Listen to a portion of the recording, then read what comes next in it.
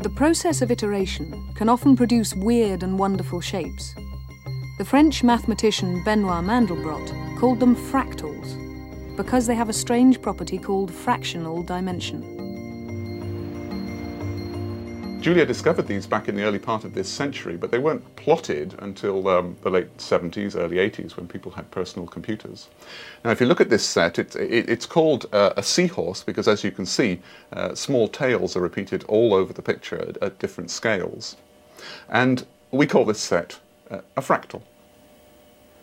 I first got involved when I saw some computer drawings, which were the first attempts to actually draw this particular kind of fractal. This particular kind of fractal had actually been known as a theoretical possibility since the time of Poincaré, but nobody had actually tried to draw them. And seeing these beautiful pictures brought the whole subject to life. And these patterns are formed by giving the computer a very, very small amount of input data and then getting it to repeat the same simple operations over and over again. This is what mathematicians call iteration. And what you can see happens is that you get similar structure in the patterns occurring at all different parts of the picture. Like, for example, these angles here occur in many different places.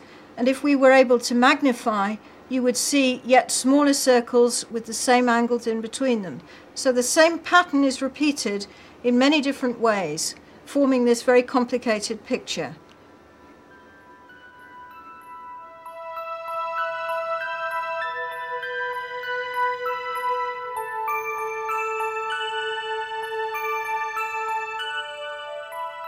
Mathematicians had found these new amazing creatures that lived inside computers and they wanted to understand them. So it was like an explorer who'd just blundered into a new continent.